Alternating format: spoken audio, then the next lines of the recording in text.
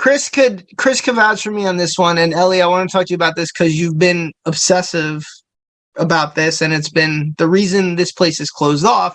What's your obsession with this Watcher house? Oh no, I just want to see the actual house. That's it. Because you live so close. I just want a picture of you actually like there. I don't care that much. And John and I, we started watching it, and like they took so many liberties with the show. It's like not even a fun watch, kind of, it's very, because the guy who wrote American Horror Story writes, and he's a fine writer and director, not to knock him or anything, but it's kind of just like you took a lot of liberties here, which is fine. I mean, you kind of had to. There wasn't really, to be honest, there's not really much to the story. Just some creep was writing them weird letters. Right. And then they sold the house. They had to take like, hold on. $1,000 loss. I know nothing about it and I have no interest in watching the show. What games do you have on your Switch? I'll go with Chris here because Chris has lived near there longer than I have. He's lived around there his whole life. I'm not giving the specific addresses we live, but let's just say we're within distance of this house. I'm 5 minutes away from the house. Okay, I tried to be discreet, but go on. 5 like by car. Like what about a slow jog? So like 10-minute walk, basically. Yeah, like I can get there fairly quick. Walk. What about a slow jog away? How many minutes? Like 10, 7. You just said 10 walking. I don't know. Maybe 8. Yeah, but I'm close to the house. What is it? I never walked there. What if you rollerbladed there? How quick? There, I would never make it because I would probably bust my ass. Okay. What if I carried you there, like from your house? How long would it take? Scott, the exertion alone would give you a heart attack and you would die. Okay, go on. They fabricated like so many things from it. Like I wouldn't even call that based on a loop story. I would say that's like. What's the real story? The real story. All right, you want to tell it, Chris? Go ahead. You're closer to it. Right, so basically, what happened was like around like 2014 or 2015.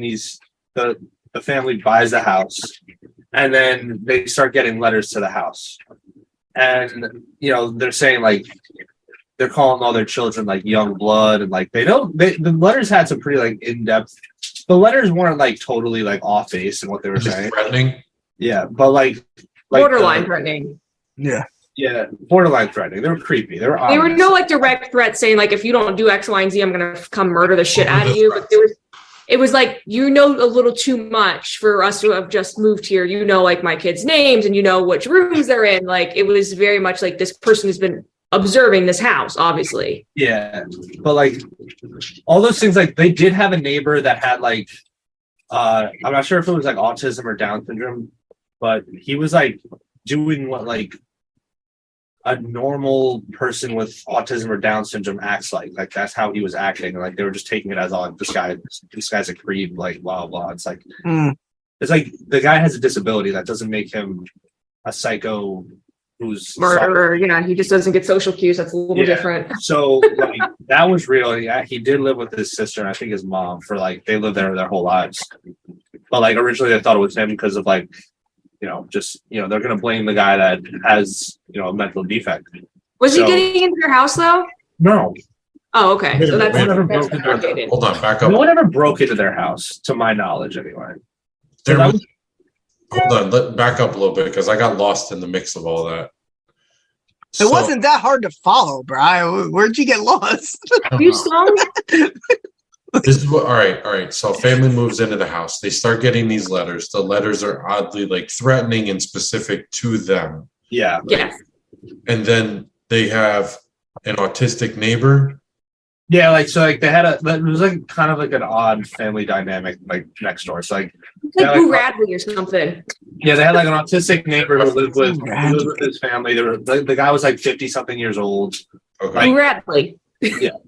So, like, it wasn't. They thought he was writing the letters originally. Like, he was like the prime suspect. But he does have the intellect to write like that, though. Not to the cops autistic. The cops didn't get the cops. Like, the cop part of it was like kind of realistic. Like, they cared because like they had to care, but like they weren't like, oh yeah, like let me take these notes that were probably written by a 7th grader, like really seriously. Like it wasn't like a pressing issue, is basically what the cops were saying. If I may interject, The cop in the show is Shooter McGavin, and he drives a fucking Ferrari. Yeah. Fuck off, Shooter McGavin's in it? Right, yeah. That might be the only reason I want to see this. Another thing. So the cops couldn't do anything because like nothing was really happening. They're just getting just getting these letters. But what are the cops supposed to do? Yeah. They ran DNA on it, and they confirmed that a woman was probably licking the letters, but they don't know who was really writing it. How the fuck do they determine that? Well, you take the DNA off of someone. From where you look at the envelope. If they have a Y chromosome, then it's a man. If they don't have a Y chromosome, it's a woman. They licked this letter like a bitch. Or plot twist, you have your dog lick it. You sound like you know how you've done this. I think you did this. I think you're the watcher. Maybe. There were like a couple of things about it that was like pretty cool that they added. And like there actually was a guy who played video games under like the tag The Watcher. They never really looked into the guy though. Like no one knows. Dr. Dre or Jay-Z have anything to do with this? Not that I know of, but like they could be on it. I'm not sure. You mean the Juminati that Kanye is after? So another thing that bothered, I watched one episode and I was like, I don't know, Chris, if you felt this way. Like after I watched one episode, I was like, well, this stuff didn't really happen, so I'm not watching it. It was so weird to be closer to it and realize like they made everything up, almost everything, that it was kind of like not even worth my time. I don't know. I watched it just to like. Did you watch the whole thing? Yeah, I did. Wow. I watched it just to see where it went. Right. Where'd it go?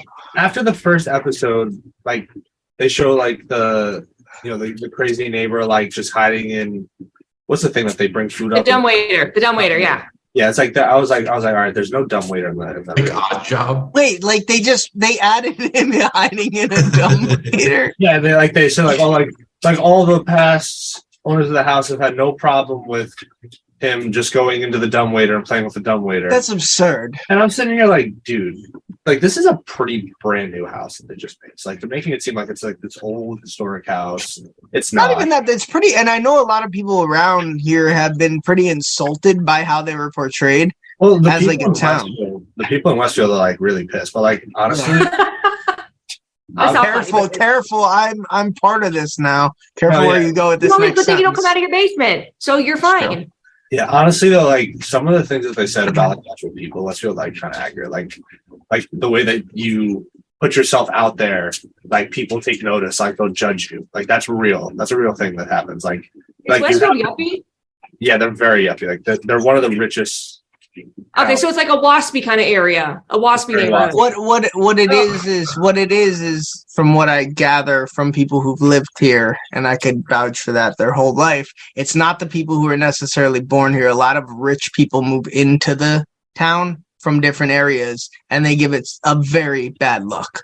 Like yuppies move. It's like LA. It's people just pretending to do the LA thing because they don't actually know what LA is. But we're that's actually what LA is. That actually is that's a great way to put it. Like that type of thing. Ultimately, what happened at the end? Like, is it over now?